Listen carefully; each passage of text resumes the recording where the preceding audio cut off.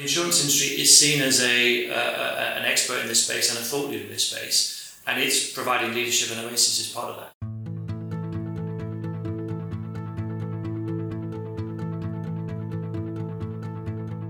Welcome to the Instec London podcast, number 32. I'm Matthew Grant, one of the partners at Instec London. And this week I'm talking to Dickie Whitaker. Dickie is CEO and co-founder of the Oasis loss modelling platform.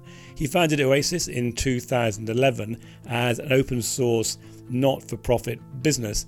And the platform is there to provide a way for companies of all sizes that have created catastrophe models, which are used by insurers for assessing the risk from flood, earthquake, windstorm, and many other natural and man-made perils, to make these tools easily and cheaply available to a wide community, mainly in insurance, but actually increasingly outside of insurance and as well. Now, Dickie and his team are based in the old leather market in London. It's a great place to work, but as we found later, not ideal for recording a podcast. So please forgive some echo and background noise in this one.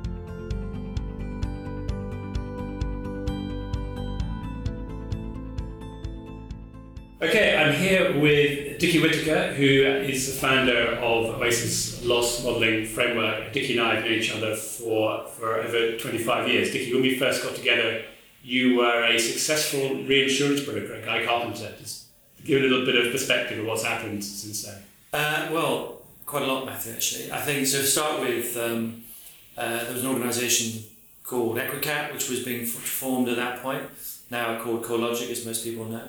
And they were looking for somebody from the broking side to help the team, that actually included you, to help us understand what the insurance industry was about. So I started working for it. I just thought this is just so much more interesting than broking. And that sort of was the start of my interest in cat modelling, which then I moved from there to other parts of the analytical function in a broker, ran teams in London and New York, and then decided that actually if we were going to do something really useful, I needed to be free of the bonds of some of these big companies. So 7 years ago, I left Guy Carpenter and pretty much instantaneously started Oasis, although I was funded by Innovate UK and some other innovation funding, which helped me get off the ground. Can you just say a few words about what Oasis core business with, and then I'd like to talk a little bit about what makes you unique in certainly the modelling space, and I think it's also a really useful way to think about some of the other areas of technology and data coming into insurance. I think fundamentally when after sort of 20 odd years at that stage, or a little less than 20 years of being in the modelling space, it became very obvious that we weren't being well served by a vibrant community that offered choice, that offered transparency, that offered value, and actually that spawned innovation. That was not happening. So as a result of that, I thought, well, somebody's got to do this, and if nobody else was going to do it, I realised I was going to have to do it by myself. So I went to talk to a bunch of chief execs in Monte Carlo, and I said, if I start this, will you back me? They said yes, and then that's how Oasis actually started. And the core business element still is today is around catastrophe modelling. And one of the things that obviously come from that background myself, and looking what's happening in the sort of mainstream insurance space and people talking about disruption, is in a way you yourself set up as a disruptor to the established companies at the time, because you had a sort of slightly different way of how you thought people should be able to use models and access the output and build them into their own business. The existing marketplace was essentially dominated by effectively a couple of big companies. And when you get that sort of situation and you get huge inertia in the system, you get barriers to entry.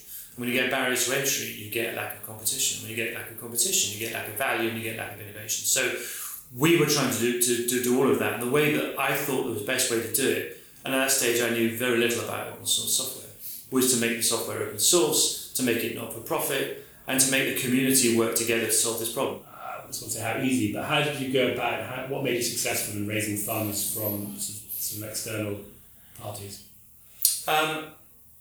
I think there is, in essence, a couple of things. I mean, you like all organisations, like all companies, you have to have a vision, you have to have leadership, you have to drive that, you have to have enthusiasm, you have to have energy, and of course you have to think about what you're doing. So you really have to have a good story, and you have to know the detail. And because I've had, by then 20 odd years or something of experience in cat modelling, I could walk into this place and I say, this is what we're going to do, this is how we're going to do it, and people listened. So for anybody looking to get funding, you mentioned Innovate UK, I mean, how should they learn more about what's available outside there, obviously independent of the more conventional angel or VC funds? Yeah, that's a good question. I think it's essentially you sort of have to find out where these places are. Innovate UK is one, and I've just got some new funds from them actually. Climate Kick is another, so they were one of our early funders, and they got some big amounts of money available. H2020 has been a source of funds for me. There's obviously some challenges with Brexit going forward. There's something called the Global Innovation Fund, and I got some money from them. You get to find out where these things are because you have to live in this space. And actually, many of the startups that use these type of funds, we talk on a regular basis, so we know exactly what the rules are, we know exactly how it works, and we know exactly how to pitch for these things. They're not all easy at all, but you just have to understand the rules and decide which ones fit. And with one company I started called the Oasis Hub fairly recently, we've sort of decided that we don't want too many more of these because they actually come with a huge admin load. So, it's very, very, you can be very careful how you start with some of these things. They're fully auditable in many cases. You need very rigorous systems. You need some maturity in your business to be able to handle them. So these are things you learn. I learned the hard way. Find people that can give advice would be, I think, the thing to do. Catastrophe modelling itself, and partly what you're doing, you've clearly been successful. You've got, as you can tell us how many clients you've got 30 fairly active member companies that help you direct the future of the company. Why do you think it is that it's sort of, with all this activity around insurtech and sort of noise around it, the sort of catastrophe modelling side of it seems to be not marginalised, not really discussed very much. But yeah, there's a lot going on in that space, and a lot of companies, and you yourself providing a platform for, I think it's 19 companies now to distribute their product. I think there's an interesting comparison between both sort of what started as being fintech and then more specifically insurtech, and where innovation needs to take place in mature industries like insurance. So what tends to happen is, to begin with, is that people end up by focusing on, bright, usually young, smart people end up by focusing on what they know. And what they know is, in fintech, it was always about payment methodologies. In insurtech, it starts by being how you can actually engage with the customer better. It's about sort of changing ways of intermediation. But what it doesn't do is because many of these people don't have the experience, to go into the real problems faced by these industries, whether it's banking or insurance. So catastrophe modelling is full of challenges. It's full of standards and archaic methods of working and regulation and everything else. You need to really, really understand these things. And it's hard to do that without experience. So I think to some degree, and maybe it's not as sexy as some of these other things. I mean, I still think it is, to be honest with you. But maybe other people don't think that. So I think they avoid the level of complexity, and they rather focus on, I'm sure AI could do something here. So it's more solution focused than it is problem focused. It's less strategically focused. I focused on a strategic challenge. I focused on a complex issue because I knew that's what the boards of companies I was talking to would actually provide funds for. And I think sometimes some insurtech startups actually don't do that. They look at, I've got some expertise in machine learning, let's see what I can do. And it's not a bad thing, but you've got to be careful because you can end up in the periphery of core businesses rather than the heart of core businesses, which is usually where the value and the money is. So back on the sort of open source and as a non-profit, how do you attract people to the business and retain them if you are operating as a non-profit? I think the first thing is, I get a lot of people just sort of phoning me up, sending me email, getting in contact somehow or other and saying, would really like to come and work with you because it sounds like a sort of thing I'd like to do. There's lots of talk about, whether or not millennials need to have a sense of purpose in their business or not. Certainly there is a really large group of people that do want a sense of purpose, and so we get that to start with. However, I wouldn't want to say that by itself is going to do enough. So actually we have a couple of companies. I have actually 4 I started, and 2 are not for profit and 2 for profit. And some of them are structured so that people that work for the not-for-profit one have shareholdings in the for-profit ones. So we've created a structure that deliberately tries to incentivize people to do things. And we have the ability to spin out new companies too. So there are some other things we're talking about doing, which are going to be some new startups in this space that will allow some of the people who are still getting their sense of purpose working for one of the main, or working for Oasis, but actually can allow to have some time to build up some sort of equity in some organisations that may make them some money. How do you manage to run 4 companies as well as all the extensive partnerships that you have, plus the promotion of Oasis? The only way that I actually do it is they're all connected. So when I go into a meeting with whoever it might be, and I'm talking about some problem that they have and I'm looking at solutions, I'm bringing together 3 or 4 companies that all have related solutions. So there are ones around data, there's ones around models, there's ones around research challenges, and there's one around consulting. But they're all linked.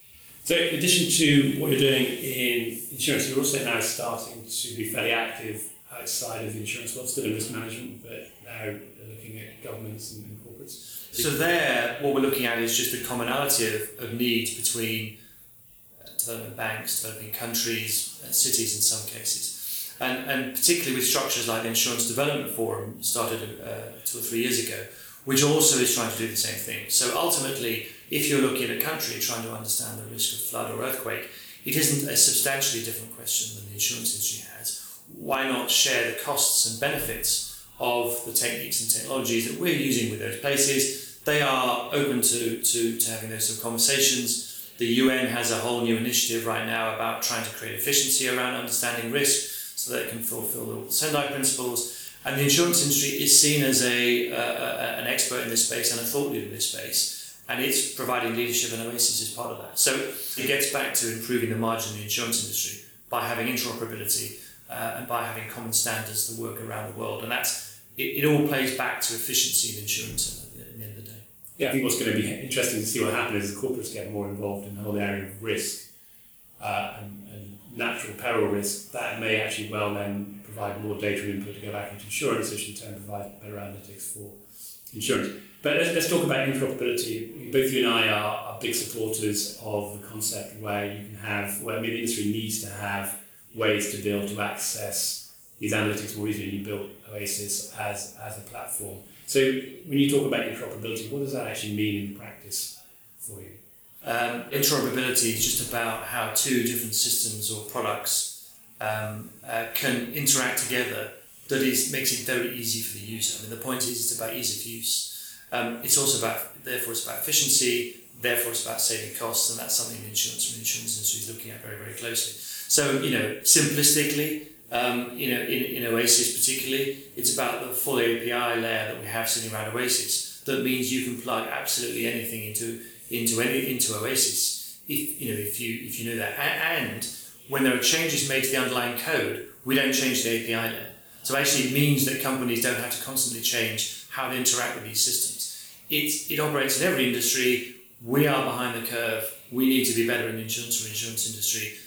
So on the APIs, is that a requirement for companies that are putting models onto the Oasis platform? The models actually are put inside Oasis, and so therefore it's the Oasis APIs that become the interface with the outside community, not individual modeling or entities or organizations. And then we also use containerization is like a massive, great big thing that's going on. It's almost like the biggest thing that many of the people in the insurance industry I talk to have never heard of. So things like Docker and Kubernetes are the ways you can containerize some of these things. So most of the models we have are containerized in some shape or form. I think most people are familiar with an API, but could you just explain a bit more what's the difference between a container and an API, and how does that make the data accessible? So both of them have standardized interfaces and standardized ways of putting together. So an API is just a more fundamental way of linking with external systems. These containers are usually ways of bundling pieces of software. So the problem, of course, about software is you're putting strings of software together, you've got problems. If you change one bit of it, it can change lots of other things. The thing about containerization is it's a bit like Lego bricks. So actually, if you decide that the Lego brick sitting in the middle of your virtual house in my example is wrong, you can sort of take out that one brick and replace it with another brick, because the ways that those bricks link together are standardized, right? So that Lego brick is a bit like a Docker container And Kubernetes is a little bit different, but it has some similar functions. And that's a Google open. Both of them are open source, and Kubernetes is a Google sort of spin out that came from Google. And they are just revolutionising how we're deploying software and making it much more cheaply and cheaper to build the software and cheaper to maintain the software. It strikes me as you're talking there that there's a sort of moment in technology, and I think insurances go through this, where we may get to the kind of Spotify moment, where if you think back 10 years ago, people were wiring up their homes, they were putting a lot of Cat5 cabling in there or sort of expensive hi-fi cables to make sure you have music in every room. Suddenly Spotify came along, and with a mobile phone and a Bluetooth device you can have whatever music you want in any room. And so standards are still important, but there's a sort of very narrow requirement for standards. Do you see an equivalent to that in insurance, where you sort of leapfrog the need to have very detailed accord-like standards, and actually there's a much simpler way of being able to create interconnectivity across multiple different types of analytics and tools? It has to happen, and it has to happen fairly soon. I think the challenge for the insurance and reinsurance industry is who's going to be doing it. There's always a problem with incumbents being able to change quick enough, and companies like Kodak are the sort of poster child for this sort of thing, where they actually invented the sort of digital camera and digitalization instead of film. Yet we're not able to change fast enough to be able to survive. There's always a question, and this question will be pertinent to the insurance and reinsurance industry, whether it's in the same position. And I know people that are saying we're moving as fast as we can to make sure that we maintain viability. And I think if you're looking at the industry today, you'd probably go, yeah, it doesn't look that bad. Market shares are still the same. Companies like Trove aren't making that much of an inroads, are they? All of which is true. That doesn't mean it's going to continue to be true. So I think there's going to be an enormous change, and there'll be people in the business that will be driving that, and there'll be some external people that will be driving that. And there'll be some players that are around today that will not be around in the future because they won't be able to change quick enough. So that's the game that we're in, and it'll happen in the next 5 to 10 years.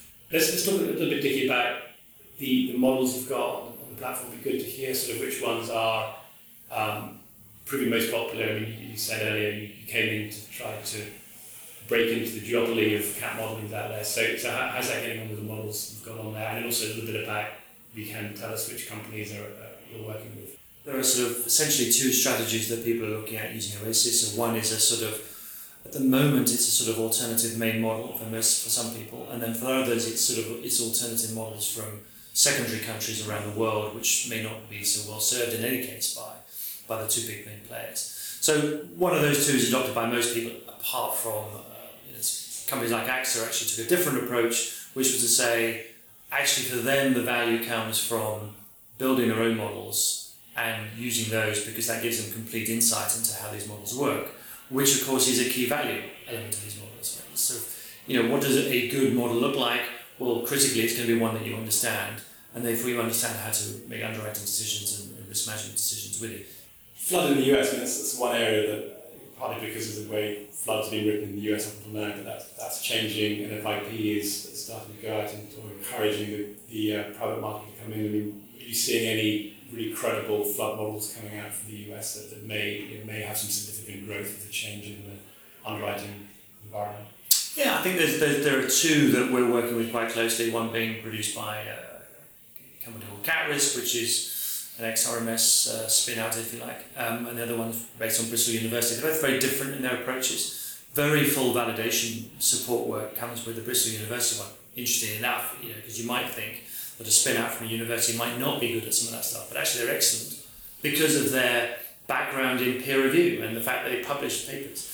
And then I think CatRisk, run by Dag Lohman, has got a very, he used to work for FEMA, and then he took over, then he became head of flood modelling for RMS, and now he's got his own company. So he's got a really good pedigree, and he's doing some good stuff, and we're working with him very closely on a flood model in the Philippines. So those are some of the ones out there, but I think there are two that are on the horizon that are potentially more interesting. So one is CoreLogic, which, as I mentioned earlier on, was originally part of what's called EquiCat, where you and I first met, and they've got 197 models or something, and they're beginning to put those into Oasis, and they fully believe that all of them should be available on Oasis. We're starting with their US Quake model, so I think that's significant, and the marketplace has said to them, we want you to put your models on Oasis, And then the last one that's sort of interesting because of scale and opportunity is Global Earthquake Model, or GEM. So they have got a suite of global models, and we're just starting putting them into Oasis too. So and they will be very cost effective because they're open source models. They are open source. They're completely transparent. It's going to start transforming how we can consume these products. So just looking ahead to the future, what else have you got on the horizon that you can tell us about? I think there's a few interesting things going on. So I think one of them is, and I think this is particularly true of anybody that happens to be sort of thinking about or running a sort of new insurtech organisation, is think about how collaboration can help you drive your business model. So I'm very happy and it's entirely logical to have most companies being a normal profit-making entity. That's how life works. But it doesn't have to be the only model that makes life work. And I think there's an increasing need for collaboration. And it can actually drive sales and drive growth, I think perhaps more than just a pure vanilla sort of a profit entity. So I think that's just one general observation. And we're seeing that activity all over the place right now. Well, Dickie, thanks very much for carving out some time. You've got a lot going on, and it's been great to be here with you in the leather market, sitting in Rawhide with all the buzz of the startup community in the background. But thanks very much.